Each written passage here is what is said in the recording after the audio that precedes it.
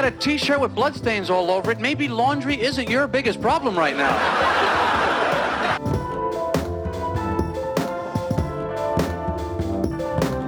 I remember the day the candle shop burned down. Everybody just stood around and sang happy birthday.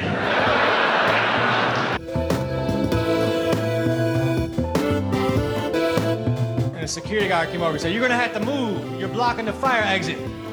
As though if there was a fire, I wasn't gonna run.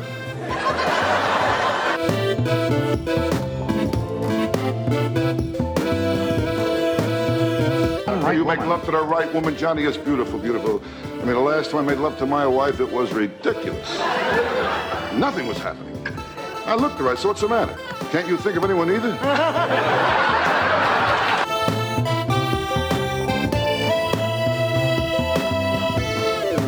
I never learn, you know, like a waitress will bring my meal. "Hey, enjoy your meal, you too!" But you don't have one, do you? I'm a doofus. If you do eat, enjoy it when you eat it. If you have a break or something later, if you get an opportunity, that's all I'm trying to say. That's all that I'm driving at, really.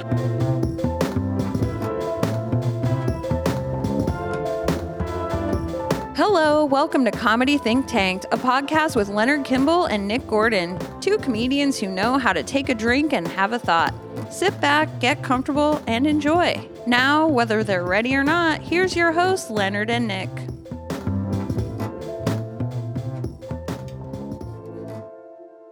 Hello, and welcome to Comedy Think Tanked podcast. I'm Leonard, along with Nick Gordon. Nick, how you doing? Good, Leonard. How are you? I'm great. Excellent. I think we open the show the same way every time. Oh, we do? But that's pretty cool, right? Oh, Yeah. Did we drop the Comedy Think Tankers? Oh, yeah, sorry. We did that once, and that was enough. Welcome, what the tankers. No, we can't do that. We determined that it was copyright infringement, right? No. Okay, welcome, Comedy Think Tankers. Think Tankers? Think Tankas. Yeah, so we're in Maine, so we gotta say Tankas. Is that how you say Tankas in Maine? Is that a Maine accent? That would be a Maine accent to some degree, depending on how bad you want to make it. Oh, okay. I don't know. I've got like a Chicago accent, I guess. Yeah. You drop that R, and it becomes I guess we should say a New England accent, like a Northeast Okay. accent and whatnot. But, that's irrelevant. That's irrelevant. Let's stop talking about that. We want a more global viewership audience, listener. Yes, base. don't even listen to us talking about accents. Just Yeah, exactly. Just assume we're from any place you want us to be from. right from hometown USA. Yeah, exactly. Whatever that might be. Yes. So. But today on the podcast we had a really good guest. Privilege, really, to sit and talk with her, Karen Morgan. Yes. And that's the important part of what we're doing here. Is Yeah. that, we have that. We had a good conversation with her. So, what'd you think of that? That was great. It was cool to see that she started off just taking a workshop with Tim Farrell and got a tape and submitted it to a contest and Yeah. is legit, I guess, famous. I mean, she's a famous comedian. I think she's a famous comedian. Yeah. She's been on actual comedy shows and Right. TV and people know her. She's you go to her website and there's pictures of her with real famous people. We don't have that. No. Oh, not yet. What do you think of competitions? So like I guess I think they have a use, I suppose. A value of some sort of value. They can be tough because you don't necessarily know how they're being judged or how many people get on or how they get on. But I guess I see it as like it's cool to have a credit. It's cool to have a credit to say, oh, I won this competition. I mean, it does show some amount of ability you might have, even if it's like, hey, you might have brought 50 people to the contest and it's a audience applause, but like at the same time, like you got to think that you got to have had something, redeeming in your act. Sure. Even if you got 50 people to show up to the contest and laugh, it's not like you handing out dollar bills to them. Well, maybe some people do. Yeah. It is interesting when people do have, I don't want to call them a planted audience, but they have people obviously that are there to see them and they know them and that laugh at them. Yeah. And sometimes I know the competitions that I've done, I maybe have had a couple friends show up. I don't really know, to be honest with you, but I never explicitly asked anyone to come and vote for me or come and laugh for me and make it look good for me. I was always hopeful, but by that same token, I've never won a competition. Yeah. So maybe I am doing it wrong. I've gotten to the semifinals a couple. Oh wait, I know I won. Mark Turca had a competition at Four River Brewing. I think it was called Funniest Four. Oh, that's So it was like 4 minutes, a 4-minute set. Yeah. Yeah, and I was like legit shocked that I won because Chris Kimbeck was there, and he does a ton of one-liners, and I'm just like, oh, he's got this. This is Chris's. Like I was like, oh man, Chris, that was awesome, so funny, and then like he was getting off stage, and I was like bowing, we're not worthy, we're not. Oh, this is awesome, and then when like Mark announced my name, I was like, what? Like okay, the fix is in. Yeah, the fix is in. But I think so. One of the things that Mark has said he's not part of any judging of any of his contests. Right. And that's a really great way to do it, because no one can complain that like, you voted, you let your friends through or you let your friends win or whatever. It's like he hands it off to someone else and, hey, this is the people that said that got the right points or whatever and that won. What's funny is you think about that's a local, just here in Maine, Funniest Four, it's just local people, produce, run, direct, whatever you want to say. But then you go to like an American Idol sort of thing, a Last Comic Standing sort of thing, and you as an audience member here at home watching on TV think to yourself like, clearly that winner that's not the right person. Like, so right. Is it every level of competition that you say to yourself like there's got to be a group of people that don't agree with the winner at any competition? Yeah, I assume so. That's got to be the case all the time. Like so as much as being the person who won or the person who got to the finals or whatever, that I still think it's valid to use that as a credit. And especially local. I guess some local fame. Like if someone shows up and says like, I won this contest in Seattle or whatever. Like I don't know. Well, it could be complete bullshit. Right. I don't know who's there or whatever. But but if it really did win, like that's fine. That's fine. Yeah. But what I more see it as like, hey, it's one more chance to get on stage. Yeah. And so I don't mind being in a contest if it means I get to do 5 minutes in front of 100 people. Even if you get bounced. Right. Even if I get bounced. And like I'm not and most of the time, I'm not thinking I'm going to win anyway, because like my 5, 10, 15 minutes are the same. Yeah. No matter what round of a competition I'm in. These are my jokes. Yeah. Although I remember doing a contest with Josh Filipowski. Mm-hmm. So he did something for I'm sorry, I'm blanking on the charity, the nonprofit. It was like for like he's down in New York though, right? Boston. Oh man, I'm sorry. It's like it was March Madness sort of thing. It was like for a mental health charity. I can't remember. I'm sorry, Josh. But the way the competition works was like it was like bracketed, and like I was there for like the first round. Well, actually, no, I was doing a couple rounds. You know what I'm talking about now? Yep. And so like the first round, you did like 4 minutes, and then like if you made it through in the next round, you did 3 minutes or 5 minutes, something like that. And having a limited amount of jokes, I had to, and it was the same day. Yeah. So I had to decide, am I going to do the same jokes again? And I'm like, I can't do that because it's the same 15 people in the room that are, voting by applause. He had like a decibel meter saying how much people were laughing or clapping during your jokes. It was like, I know I can't do the same jokes again.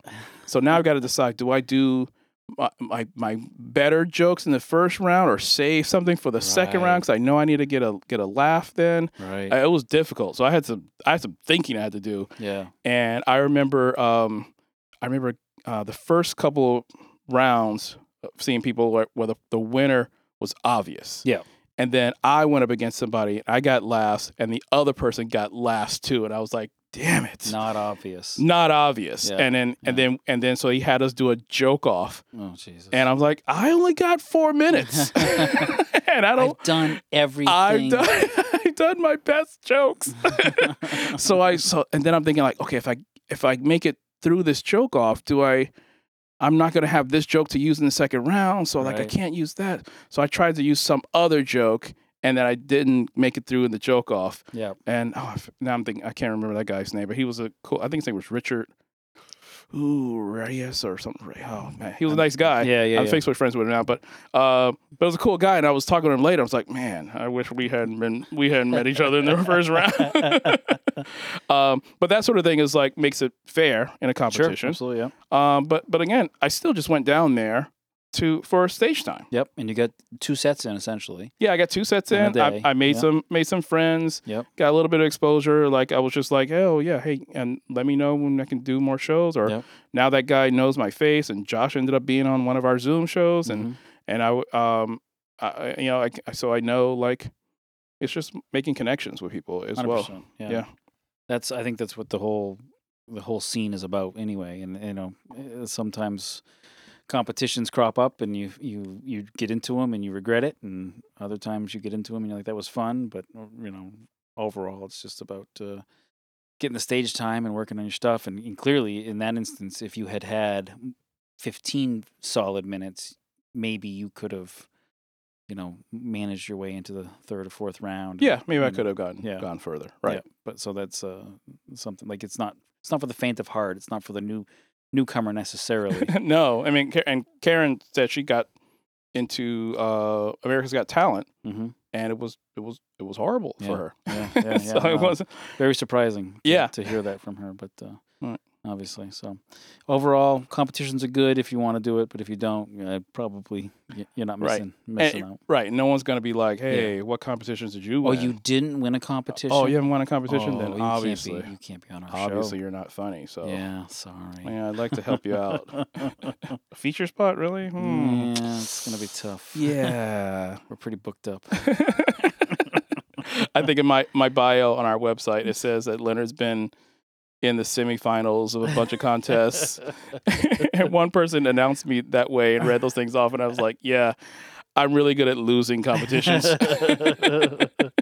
I've made it to a semifinal, but otherwise it feels like 1st or 2nd round, but there's so much pressure you put on yourself, and again, it's stage time. So it's all stage time, and stage time is good times for us. That's money for us. So right. All right. Well, ladies and gentlemen, Karen Morgan.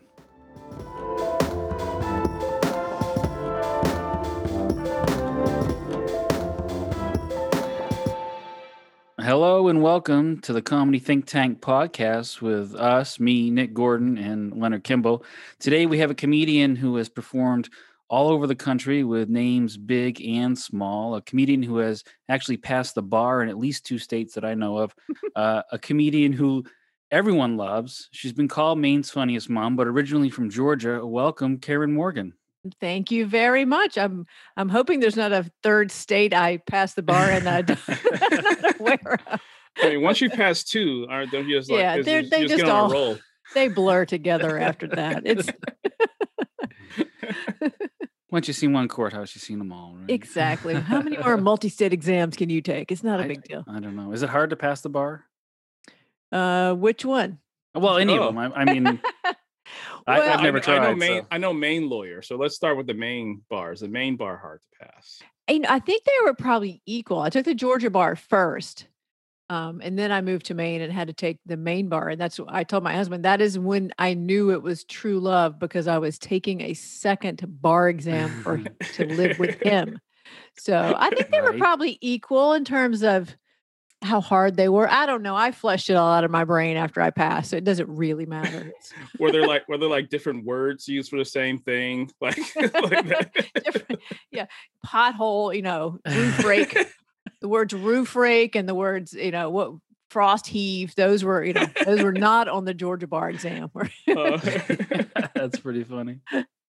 So originally from Georgia, I guess all of our listeners really do want to know why is the Waffle House so good? It's the best. Well, I'll start with the fact that you don't have to read to go eat there. Just point. You point in an intoxicated manner at the picture of the food you would like them to bring to your table. They sing a song everyone greets you when you walk in. All the Waffle House staff is welcome, and then there's a jukebox that plays the Waffle House song, and it's almost really hard to explain to people. You have to have experienced it. And if you don't, you need to go now. And my fantasy is to do a Waffle House tour where we go and you have to eat every meal at Waffle House for 30 days. Who was the guy that did that with Super Size Me? Super Size Me. Oh yeah. Although I don't think I'm going to be upset by it. Like I watched Super Size Me and he's like getting sick, and I'm like, I know I would be fine. You have to make sure you see your old Southern doctor. Exactly. They'd be like, no, you're fine. You're all right. Yeah. These numbers read well. Super Size Me was a great movie. It really did get me to stop eating McDonald's for like 4 days. Yeah, 4 days. Yeah. I do remember that the first book that I read after I had babies and could actually sit down and read a book, so it wasn't like right away, but was Fast Food Nation. Yeah. And if you have never read it and you want to continue to eat at McDonald's, don't read the book. Yeah. But it was an eye-opening kind of a thing. Yeah, I remember reading that book after watching them, or somewhere in the same time frame. I watched that documentary and read that book, and I was like, "Ooh, I am not well." Ooh. It's all right. They make statin medications. That's all you need. As long as your medicine ends in statin, you're okay. I think Leonard and I both are fine now. Yeah. I have several every morning. I'm all good. That with my Cheerios, and we're golden. You might not know this, but you might not remember this. You and I talked about 20 years ago down at the Comedy Connection. Oh, a long time, many years ago. Yeah, many years ago. I was writing a paper, and I had to go interview someone, and I said, you know what, I'm going down to the Comedy Connection, and I'm interviewing a comedian because that's kind of the only thing I was interested in doing. Oh, and, cool. You sat with me and we talked. Oh, I'm sorry, Nick. I don't remember that. In all these years, because I know you from when we met after you were doing comedy, but I don't remember the interview part. Oh, well, cool. That's awesome. No, it was very cool. I wanted to bring it up before I forgot because I wanted to say thank you for doing that, because you talked about Tim Farrell and getting into comedy and how all that works. And eventually I did do it, as you can tell. Eventually I did. I jumped in. So, yeah. So it's an interesting process to getting into this business, and it's continues to be interesting. Yeah, I've tried to remember. I would try to find that paper that I wrote, but I can't. I think I got a really good grade on it too. Of course you did. Of course. But I mean, that was then. I'm not sure, how long you'd been into it then. But tell us about your process of getting into comedy. And it's interesting. I got into it, I have to say, accidentally. I was home with my 3 kids under the age of 3. And needed to get out of my house, literally needed a break to get out of my house. And so Tim was having his class, and I was just looking for something to go do. And I can't remember, one of my friends suggested it.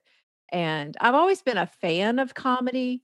I watched the first seasons of Saturday Night Live, and my dad took me to see Steve Martin, Let's Get Small. So I've always been a big fan, never really had an inclination to do it myself, just was a fan. And so truly the going to take Tim's class was getting out of my house. So, and the joke is that I'm sure my husband would have preferred if I'd have gotten a cooking class instead of a comedy class.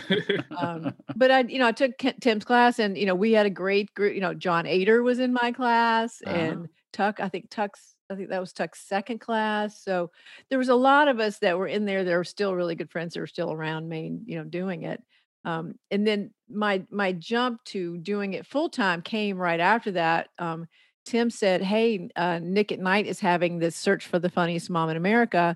You should really send them your tape." And so we had our graduation show, and I had my graduation show tape, and it was all about being a mom, and everything was about diapers and bottles and ha ha. And so I sent it in, and so I went to Nick at Night from that. So it was kind of a right away thing that happened. Wow. And Wow. never thought I would do it full time, but once I started, I'm like, yeah, this is no more bar exams for me. I'm going to do this. Yeah, that's a pretty quick jump from I think after my graduation class from Tim's um workshop, it was I think I waited a full year before I hit another open mic. So that's a hell of Yeah. a quick jump. Yeah. Well, it was timing. It was, Yeah. Nick at Night and me being a like if obviously if I was starting now, my material's not about little kids, so it just happened to be the right time. So it Very worked out. lucky. Yeah. Yeah. What was that like? What was that feeling when you sent that tape in? Did you ever feel more vulnerable in your life? No, it's because if you have 3 babies and everybody in, Oh, it's at that point, there's something about being a parent, and probably maybe more so about being a mother, that there's nothing that can embarrass you ever again. that's true. A room full of Okay. people I don't know has seen my bottom, and I don't, so how bad is comedy after that? It's just not. That's a very good Yeah, point. yeah. Yeah, that's Yeah. good. That's good. I get it. As far as performing in that competition, Mhm. how did it work? Obviously, you weren't on Zoom at that point, so you had to No, travel. we had I flew to New York 3 different times before the finals. So they started out, you sent a videotape in, and I think we were told later that they had over 1,000 submissions of videotapes. Wow. And so they narrowed it to 21 people, and we were all called. We went to New York, and we had to audition. I think we were at the Laugh Factory when there was still a Laugh Factory in New York. That's where those tapings were. Then they went from 21 people to back down to 14 people. That was a separate trip, and then the final trip, there was 7 of us, 7 finalists. So, Oh, and on that trip was when we went I think we were there for like 10 days, and this was the first season. So it was before it became this weird reality show. Like they later seasons were like they wanted the moms to hate each other and get in fights and jeez. stuff. This was the first year when it was really fun, and we went around to different comedy clubs in New York. So we had a different comedy club every night that we would perform in. It wasn't, and those shows weren't videotaped. It was a little bit right before reality TV where a camera crew would follow you all the time. Yeah. So we went down, and then the finals were taped. We went to the Friars Club one day. It was really interesting. So we got to know each other. Nice. And that's when I got to know Nancy Witter and Sherry Davy, who I toured with for 5 years after that. So, but the final thing for Nick at Night was actually taped at a theater in New York. So, and there were 7 of us that taped that night. So it was a longer process than would happen probably now. It would I'm sure all be a Zoom audition, and Oh, yeah. a different sort of way to go. and were you sending in literal video tapes, like VHS tapes? VHS tapes. Wow. Okay. For our some younger poor, listeners. some poor soul had to watch all the VHS tapes. Yeah, Yeah, that's funny. Yeah. Be kind. Rewind. yeah. So this was 2004 was when this was. Okay. Yeah. Wow. Yeah. I'm trying to think now what year. Maybe it wasn't 20 years ago that I talked to you. And it doesn't matter. Doesn't matter. It was a long time ago. It seems. But from the time you jumped into Tim's workshop to the time you were a finalist in New York City, for 10 days. What was that, like a year, 2 years, or?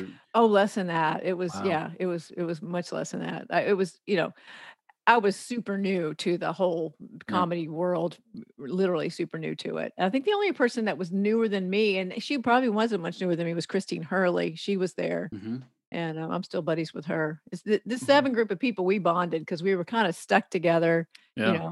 going around New York and stuff. But no, it was a very quick education into the business and how things worked. And then my theater tour came about after I got back. I think for some reason I want to say that the thing aired like in February of 2005, and at the time Blue Collar Comedy Tour was really big, and so when we came home from that, my original idea was I wanna make a DVD like the Blue Collar Comedy Tour, Yeah. but it's for moms. So that was my original idea, was to create a show that we could tape and sell a DVD. This was back when you would sell a physical DVD to people.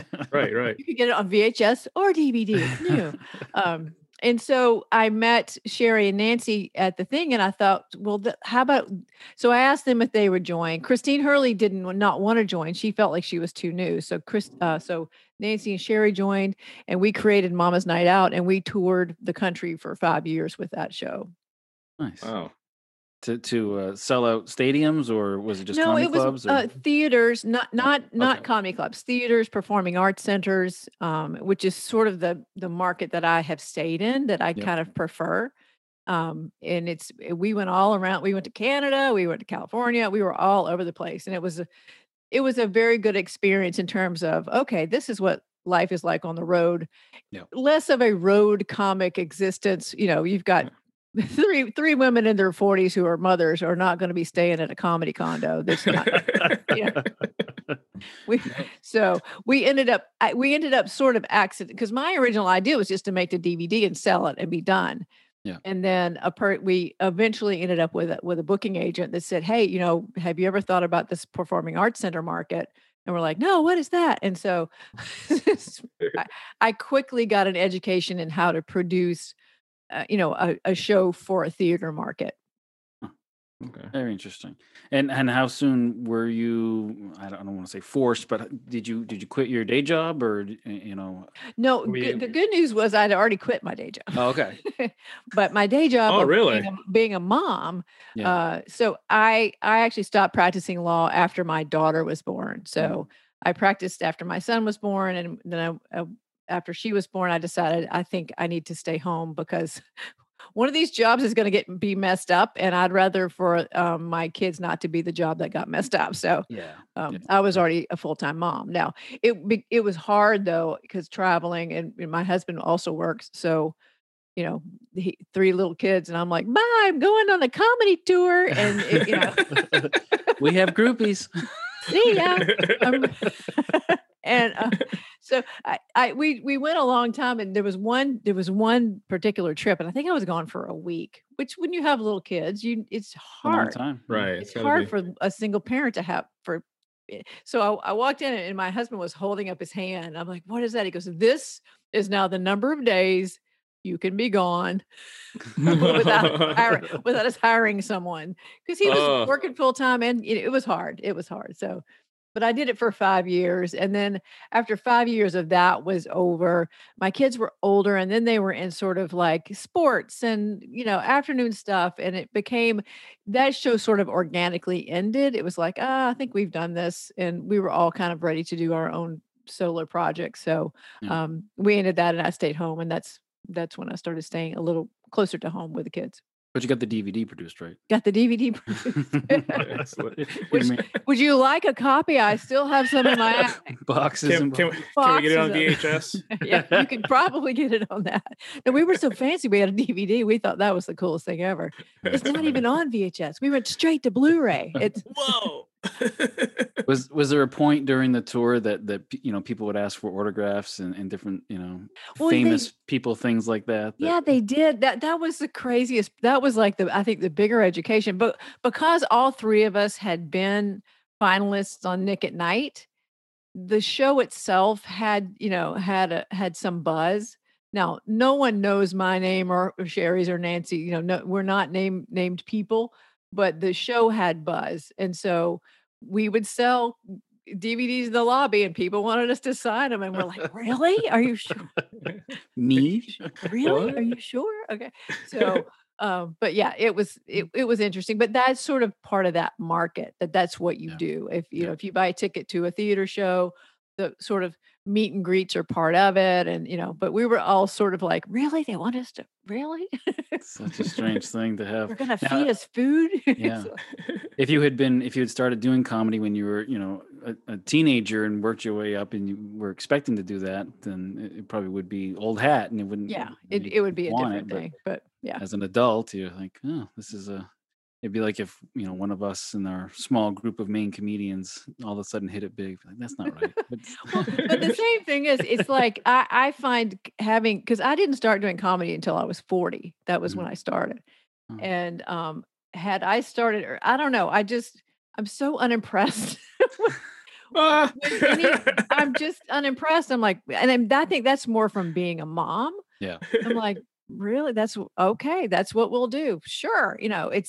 I don't know. I don't know why, if it's unimpressed because I'm a mom or unimpressed because I started older. Yeah. I'm very unimpressed with myself.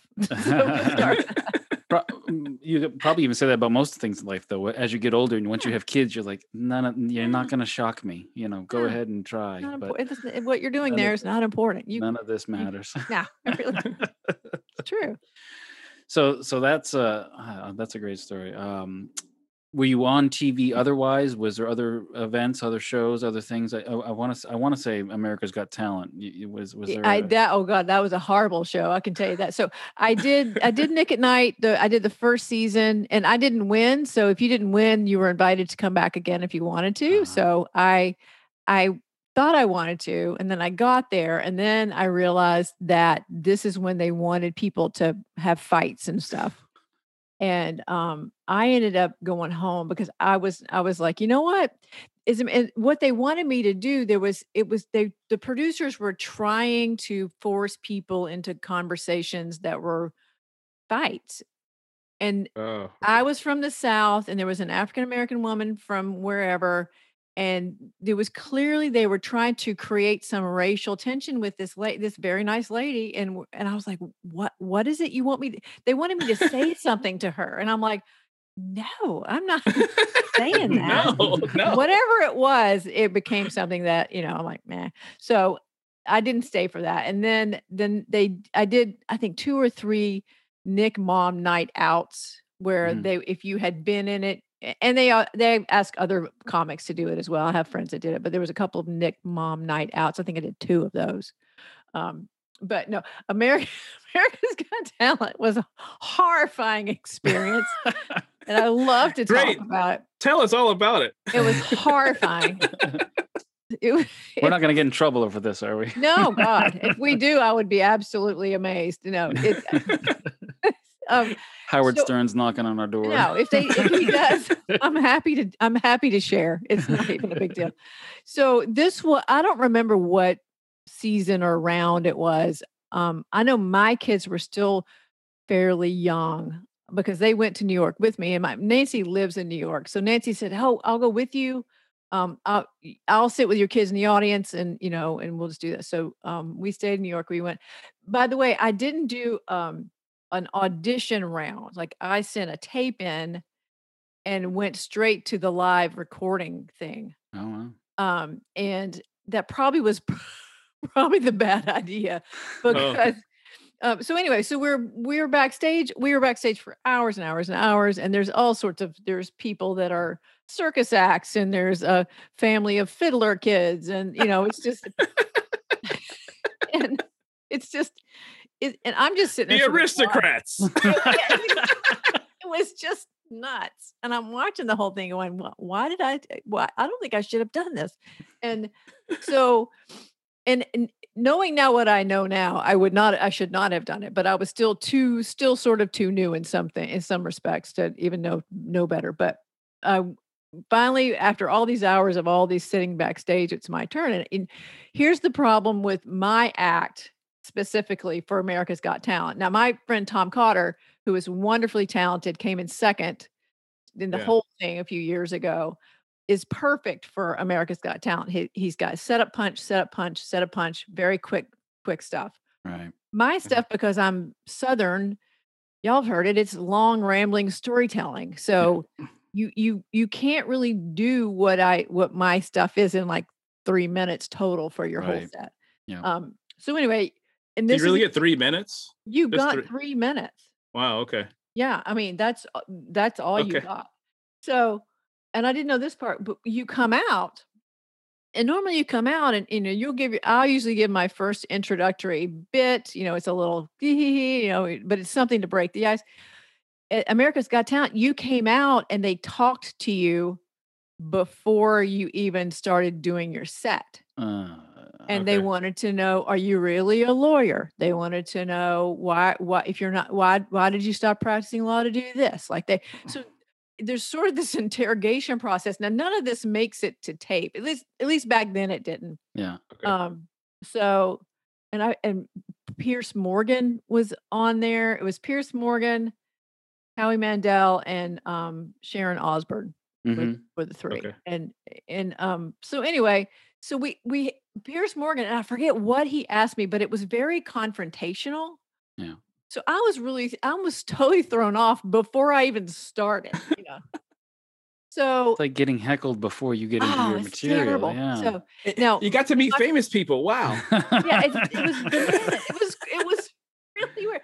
So, and I didn't know this. I found this out later because my friend Nancy was in the audience. So she said, Karen, before any of these things started, the producers cheer on the people that if they don't like something, they tell the people to boo. And they want you to boo really loudly if you don't like something. So again, we don't know any of this. We're all backstage. Yeah. So anyway, at some point I started my set, which was, I have 2 kids. My husband's from Boston. I'm from Georgia. My kids are bilingual. So it just did not work. I mean, it absolutely did not work. So the audience has been pumped to boo. They booed. Jesus. And then they booed bilingual. They booed bilingual. I didn't get 2 words out. I got 0 words out. I got 0 words out. And then there's whoever gave the first X. I got 2 X's. I didn't get 3. I got 2, which to me that was a win for that. There you go. All right. Probably Howie Mandel didn't. Howie didn't like my stuff at all. Oh, he didn't. Oh. Sharon Osbourne was nice. Sharon Osbourne was nice, but she said maybe you might want to go write a book.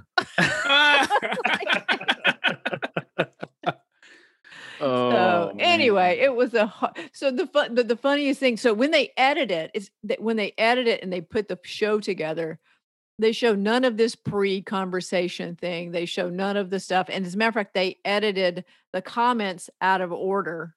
So it looked even worse than it actually was, quite honestly. But when the X's sound, it's so loud and it scared me.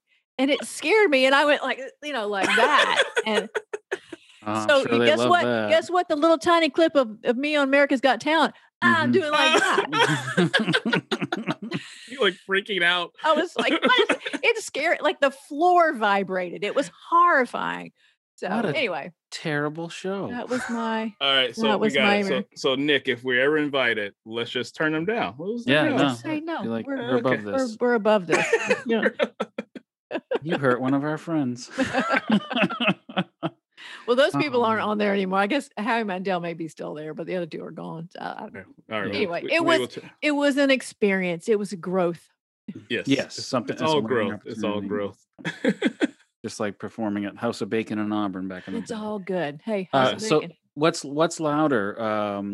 The X on America's Got Talent or Georgia Alabama football game? Oh, football game by far. Yeah. That's a fun loud. No, you'll take that loud. That's a fun loud. Yeah. Big football fan, huh? Yes. I mean, I grew up in Athens. I grew up going to the games.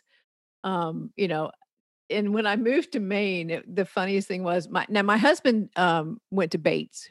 Oh. And I was writing a comedy piece about Southern football versus football in New England. And so I wanted to get my facts straight. So I called Bates and I said, I was just curious how many people come to the games there? And the guy goes, oh, a lot. Sometimes we have almost 1,000 people. Ooh. I was like, oh, I'll be sure to get my ticket early for that game. Actually, when you go by the Bates Stadium, you can stand on the side of the road and look in and watch the game. You don't even need a ticket. You're all set.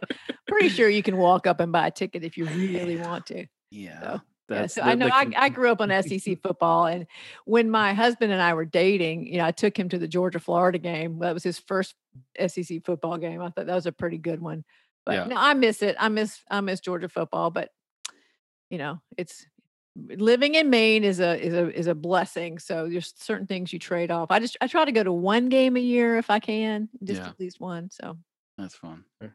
I have to admit I've only ever been to one professional football game and never a big college game, and yeah, that's one of the regrets of my life is not being part of that never atmosphere. too late. It's Never too late, of course, but Yeah. it's, Never as too you late. get older, you Just don't pick Alabama because everybody picks Alabama, even if they didn't go to school. If you went to school in Alabama, that's fine. That can be your team. But everybody picking Alabama, like picking the Patriots, you didn't go to school there. That doesn't get to be your school. I have friends they're Notre Dame fans. I'm like, did you go to school there? No. I'm like, then you don't get. That's not your team just I've always because wondered- you're yeah. I don't know. Why do people do that? I don't quite because they're on the ones that's on TV or something. It's pretty I'm not sure, but Yeah. anyway, You got a cool logo, maybe. I don't know. Yeah. could be. That Yeah. could be it. You yourself are somewhat of an athlete. You've participated in some triathlons. My son asked me this morning, "Are you going to do any triathlons this summer?" And I was like, "I don't know. I haven't worn my watch in a year." And it's like, That's a completely different answer that what Nick and I would give our son if our son asked us, "Are you gonna do any triathlons this year?" No, son, we're oh, not. that'll be enough. That'll be enough. I'm pretty sure no. I don't even know how to spell it. Pretty sure no. Nah, it's good. No, I'm swimming and I'll bike. I haven't biked yet because it's not. I don't bike if I have to put on like long pants. Mhm. If when it's warm enough that I can bike in shorts, then I'll bike, but not Yeah. yet. It's coming. Okay. It'll be here soon. But Nice. I don't know if I'll do any tries this summer. I'm definitely going to do. I have 2 open water swims that I'm signed up for. And I've stuck with swimming and have thankfully been able to swim at the pool. I swim at the high school pool nearby here, so I do that with a master's group, and so I find that if I exercise, and I don't want to call it exercise, I just got to do something. Gotta get your Um, body moving. Yeah. Yeah, I just got to Right. do something. I'm not big on the workouts at the gym, but I'm happy to go for a bike ride with you. Yeah. Okay. Yeah. We should get a comedian triathlete team Ooh. going. Yeah. It's sometimes in the summer you see a bunch of people riding by on their bikes, like Yeah. around the boulevard and Portland, what have you. Like as a whole group, we should get a bunch of comedians just riding bikes around. Yeah, that's going to go well. That's Cause some complete havoc. We Yeah, can get the microphone out also- there. There's a reason I ride alone. Like I won't even ride with my husband. He rides every day. And I'm like, he's like, come go with me. I'm like, nah, I want to be on the bike by myself. I don't want anybody to talk to me. This is why I like swimming. No one can talk to me. My head is Right. underwater. I cannot hear you. So Comedians it's a- like to talk. It would get annoying after a while. Oh, yeah, I'll no. admit it. That's Can everybody just stop talking? Can we Yeah. just stop talking for 5 minutes, guys? I'm not sure we could all fit in that skin tight outfit as well. a little- yeah, that's the first thing you got to figure out what kind of kit we're going to buy. What kind of outfits are we going to wear? We got It's to called a match. kit. It's called a it's called kit. a kit. A Okay. kit. See, y'all are in the know now. It's called a Yeah, kit. this is very informative. Thank you. Okay. We got to lose another 100 pounds, and then we got to get ourselves a kit. Yep. Yep. We'll find a sponsor. Oh, Yeah. man. It's a lot Weight of work. Watchers. Well, the 3 of us could do a trial, like because I'll do the swimming, and then you Oh, guys can yeah. fight over who runs and who bikes. That's a good idea. Can you just do all 3 things, and we just sort of hang out and be part of the team? Get a Let's shoot. T-shirt. We get a cool Well, T-shirt. We'll drive behind you. It's my team. We'll cheer you on. We have a team of 3, but I'm going to do all 3. It's all good. We'll have the windows up because we want to keep the AC on in the car. But Oh man. I think our summer is now planned. I love It's it. Oh, planned. yeah. Mm. So let's get back to comedy then. Who are and what are your comedy influences that you've come up with? It's always a good question because when I was younger, like I said, I started out as a comedy fan very early, watching Johnny Carson with my dad, and Mhm. which was a cool experience when I got invited to the Great American Comedy Festival, because we got to go to his Johnny Carson's birthplace and see where he grew up, and it was a really cool festival to work. And then later in life, people always say, well, "What female comics are your influence?" And mostly my female comic influence is probably Kathleen Madigan is one of the Mhm. top ones. She's very, very, very smart. I really enjoy her politics. I don't do political humor at all, but I think Kathleen is super smart and Yeah, has a she's really good. nice point of view about it. Right. I love clean comics who work smart. Brian Regan is brilliant. Also super, super nice human being in person when you hang out with them. So Yeah. it's when I meet people that are not nice in person that I'm like, oh, I don't like you anymore. But Not to name names, but are there a lot of people like that? That it's interesting. There are some that I could name, and I'm not going to name right? them. No. But for the most part, the comics that are at the top layer don't have anything to prove. They're not insecure around other comics. So when I was producing the Nantucket Comedy Festival and I was dealing with a sort of those guys, always nice, always endearing, always very gracious. It's when it's the people that were not quite, they were kind of in the middle on their Oh, way. okay. They're either on their way up or more probably maybe on the way down that were a little more demanding in terms of, you know, Mhm. insecurity and things like that. But Do you think it's from like the competitive nature they might yeah, feel it when they're on that level? They're trying to get up there or trying to stay up there. I think so. I Okay. think so. And I think it depends on the human being. I mean, as we all know, comedy is filled with a lot of nice people. It's also filled with a lot of broken people. Yeah. Because there's a reason that we need to do what we do, and I call it a need because if it's too hard to do comedy unless you need to do it, right? It's Oh not just yeah. you Yeah, know, that's true. it's got to be a calling. It's got to be something that comes from within. So there are people that are broken and nice to you, Uh-huh. and Yeah. then there are people that are broken and nasty to you. So for the most part, one of my heroes of all times is Stephen Wright, and Yeah. I met Stephen for the first time out of Nantucket a couple of years ago, and Stephen has OCD. He doesn't like to touch people, have people touch him. He's very private, and so my friend Don Gavin said, "Okay, Karen, now because Don and Stephen are friends." And he said, "Karen, I know you're a hugger. I know." He goes, "I know you." He goes, "I know you're going to want to hug Stephen Wright because I know that you really like him." He goes, "Don't touch him. Don't hug him. Don't, if you you can do like an elbow bump or like a pinky bump." This was before COVID. This is Wow. Yeah.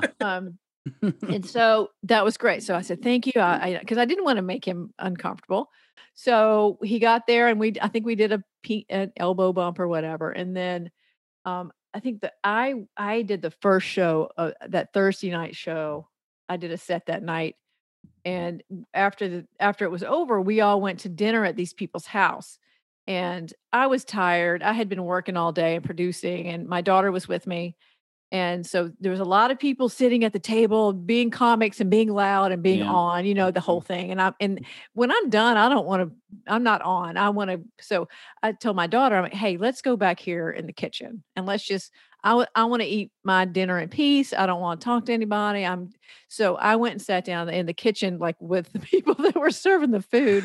And my daughter got a plate. So she and I are back there just quietly eating our dinner. And Stephen came in. Oh. And he came in and sat down with us, and he sat down and ate with us because he doesn't like all the The chaos. same. Yeah. Yeah. Um, All right. and then he proceeded to repeat my set back to me, Wow. Whoa. like almost word for word, you guys. Like it was the most amazing thing. Like, and I had two new bits that I had not done before, and he was like, "This part where you did, and you held your arm up," and like, he's a comic genius to begin with, but he Huh. also is clearly so brilliant that he repeated it back to me, and I was just like, "Okay, I'm done now. I can retire." It's all good. We're at my career has been set right now. And then he started talking to my daughter, who was still in high school at the time, about her plans and what she was going to do for school. Yeah. And then we had a couple more days of the festival. And I think he performed on Friday night. Yeah, he did Friday night with, I think Ron White and he are on the same show that night. And then Saturday night is the Boston versus New York guys. And then we were at the closing party Saturday night after that show, and he was leaving early the next day. And so we're standing in this little circle, and Stephen Wright came over and gave me a giant hug. Oh. And I saw Don Gavin look at me like he's like, I've never seen anybody.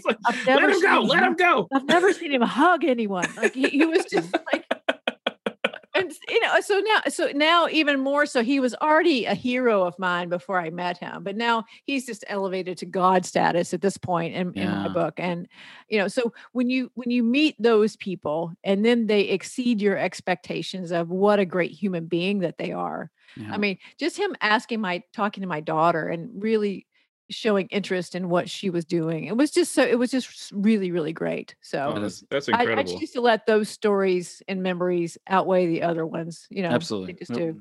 That's such a great story. And for him to repeat back your entire set, my God, I can barely remember my own. No, it was amazing. It was amazing. So anyway.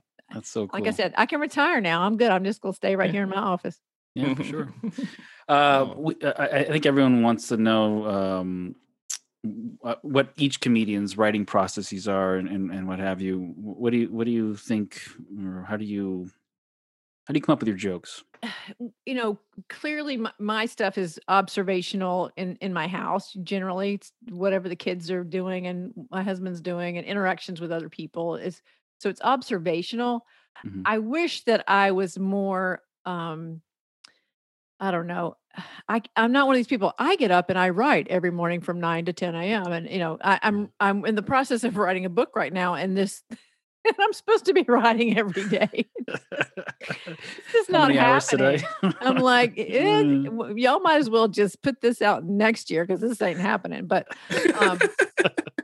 so I do better when stuff happens. I'll make a note, but I think I'm still like in high school. I'd never studied until there was the night before the test. I had to have some sort of a little bit of pressure on me. So, but I try to with my brain stay open to things that are happening. Now, clearly, last year was an anomaly of life and observations, and so. And y'all saw my first set since COVID the other night.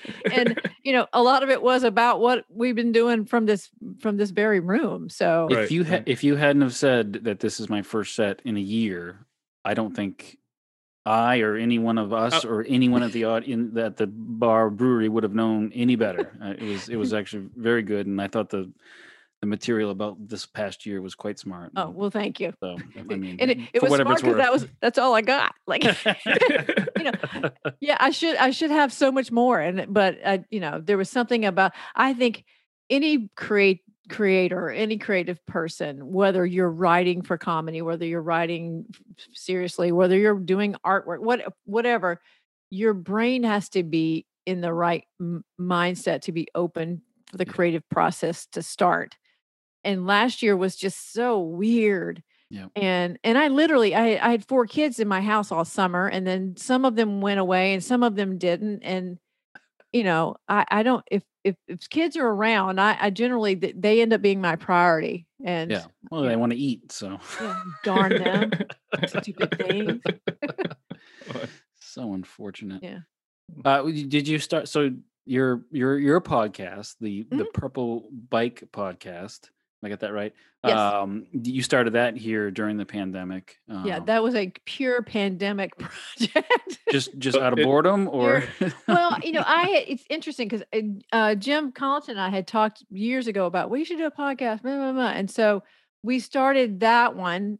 Lawn and Disorder, was it? Lawn and Disorder. Yeah, we started that one in April that year. I think because we were both sort of, maybe like everybody, panicked of, what do we do? How do we stay relevant? So, but I ended up taking, it was a workshop, an Akimbo workshop. If you're familiar with the Akimbo courses, Seth Godin's, I took that over the summer, and it was basically soup to nuts, how to do your own technology, how to do your own editing, how to do everything in terms of creating a podcast. And I didn't really want to create a comedy podcast. I wanted to create something different that was still sort of me, but didn't necessarily have to be coming on and being funny. And because I don't do that very well. Like if you meet me in real life, man, I am not. It is. They're like, people will say, "You do what?" Like, so the Purple Bike came about. I actually got through. I think the course was like most of the summer and into September, and I had some ideas about different podcasts, and I was halfway through that before I came up with the Purple Bike, which is basically it's nostalgia. It's talking about what we did growing up. It's talking about all the things in the 70s and 80s. And the best thing I did with it was say, okay, it's only going to be from 1975 to 2015. Yeah.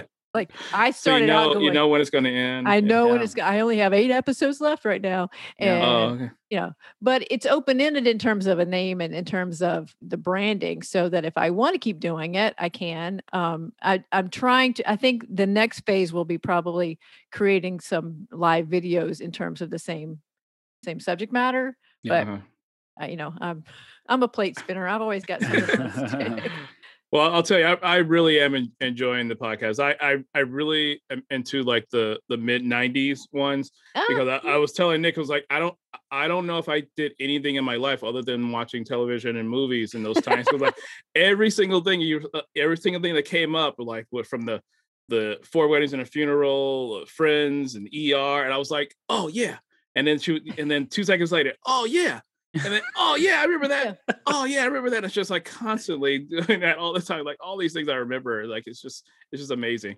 Well, and that's been totally the joy of creating it, quite honestly, because I have to go back and look on, pop culture history, or I go back to look at, what were the top movies, what were the highest grossing movies, what were the top songs, and then I go on there.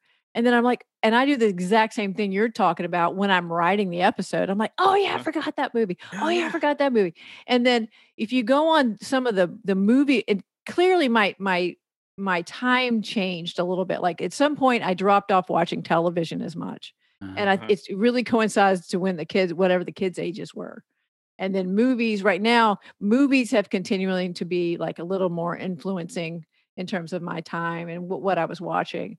But I do the exact same thing when I'm writing the episode for whatever year it is. I'm like, oh yeah, I forgot that one. And I get so excited. And like, I wish that I had a staff of editors and, we're wondering like, how does she remember all these things? Oh, it's nuts. But I would love to be able to include more clips and more stuff. But when y'all know this, when you're editing it yourself, after a while, you're like, good enough. That's ship it. How do you get away with playing clips of different things? Is there the 4 Weddings and a Funeral clip? Like I was like, oh my god, how much is she gonna play? Yeah, I remember every scene. I remember every look that people were making during that scene. The whole movie. Well, I operate under the fair use doctrine that I am. I am narrating what is happening around the history of whatever the thing is. Okay. And I was having that conversation with actually a friend of mine this morning who's a producer out in Austin, and he has a new podcast coming up. He's got like a podcast where he's interviewing all the cast members of Seinfeld. Oh, wow. I'm like, you might have that problem. I don't think my Purple Bike is going to have a problem where important people are going to listen to it and go, aha, we want money from you. So, wait a minute. Here's your $5. Yeah, but if anyone asks, and I will continue this, I do feel like legally it falls under the fair use doctrine. Now, when I upload to YouTube, I can't monetize anything. Not that I'm monetizing anything on YouTube anyway. So, but I can't monetize because the audio clips of the songs always get flagged. So right, I think we went through the same. We probably didn't do as much research as you did since you're an actual lawyer. But we have clips of comedian punchlines in our podcast also, and I was worried about what can you legally play without someone saying, "Hey, you can't do that." Right. And it's all about like having some sort of altering it somehow or giving commentary on it, or at the very least. Giving credit to the people who actually, actually are the clips. So, It truly, there's such a gray area of argument about it. I mean, the fair use doctrine, I think, has 4 steps that you go through. And I went through them very systematically before I started using clips on my podcast. And I also figure if I'm talking about it in terms of the history, and the same thing with yours. It depends on the context of how it's being done, and how many bazillions of dollars you're making off of somebody. We're only making millions right now, so we're safe for a little while. We're all safe. It's gonna be okay. We're not playing the Beatles or Michael Jackson. We're gonna be fine. We can't even say the Beatles or Michael Jackson on our podcast, Nick. Come on. I know that got beeped out. But we're having fun, aren't we? All that matters. Yeah. So, Karen, we told you about a segment we do on the podcast called Curse the Darkness. And so we'd like you to give us something that you'd want to complain about that you don't plan on lighting a candle instead of cursing that darkness. So, do you have anything in mind? I love this topic. Such an uplifting topic. We end every interview with an uplifting complaint from our interviewees. It usually turns out funny. So, if you want to. We like to play funeral music while we're doing this segment. Okay, so thanks for the heads up because I had to think about it for a minute. So I have to complain about, and I think maybe I'm one of the few people that can complain about this, about the current Karen movement. And there's nothing I can do about it. There's zero I can do about it. And I'm just letting it happen all around me. And, I've had so many people say, you should embrace it. You need to have a podcast about it, and I'm like, you know what? No, it sucks. I don't want to embrace this. I don't want to embrace this because if I have a podcast about it that I'm, complaining about it, that makes it more, I sound like those people. So I see. So it's not like they want you to embrace it by going out and breaking up some barbecues, right? No, it's ridiculous. Now, I did a few videos. I did the Karen Hotline videos. I think I did 4 of those. And again, I was trying my best to embrace this thing and make it funny. And at the same time, it's so exhausting. And I know it will go away. Everything goes away. There will be something new that comes up, but it's just right. But there's nothing I can do about it. So I sort of have to compartmentalize my little brain and not even try not to even think about it. But it's exhausting, and there's nothing I can do about it. So I could sit around and wring my hands and complain, or I could just do a podcast about 1983 and go back there in time and there you go. Not worry about it. Just write it out, and eventually we'll start complaining about Susans. So, exactly. You're being the clear. Somebody else will come along. I think it is going away because my 13-year-old daughter doesn't say it anymore. So okay. That's leading edge. That is cutting edge right there. 14 is the most cutting edge, but she's right there. She's getting close. Yeah. Well, Karen Morgan, thank you very much for joining us. This has been fantastic.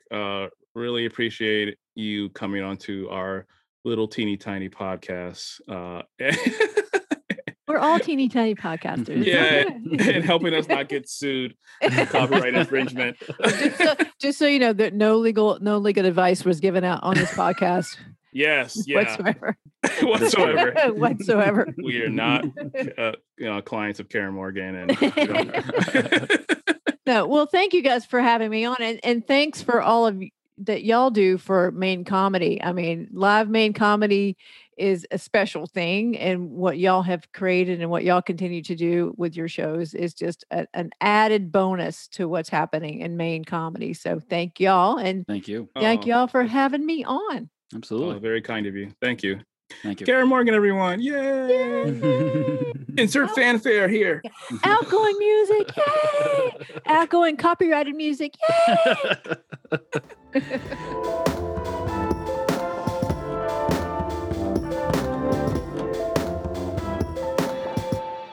Thanks for listening, everyone. That was Karen Morgan, Maine's funniest mom. Really, we're happy to have her join us on the podcast. Very happy to have her on the podcast. It was neat to talk to her. She's somebody that has been integral in the Maine comedy scene for the last several years. So, yep, happy to have her transplanted here from Georgia. She's been fantastic in this comedy scene, and it's great to have her. Absolutely. Yep. Thanks again to everyone who listened. Tell your friends and follow Comedy Think Tanked wherever you can. Be sure to give us a 5-star review on Apple Podcasts. Find us on Instagram at Comedy Think Tanked, Twitter at Comedy Tanked, and our website, comedythinktanked.com. Email us, if you would please, at comedythinktanked@gmail.com. Have a nice day, everyone.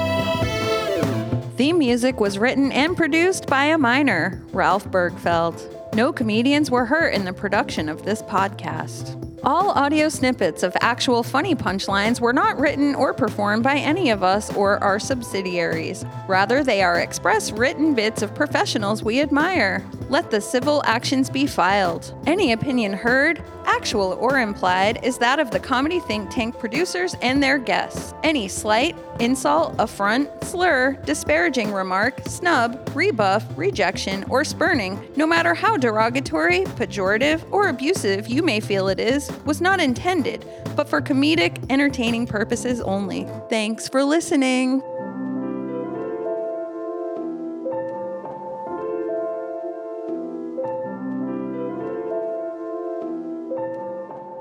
When you think of love, does your heart beat? No, I do. You sing very well. I enjoy listening to you sing. thanks. Actually, fuck, he's choking.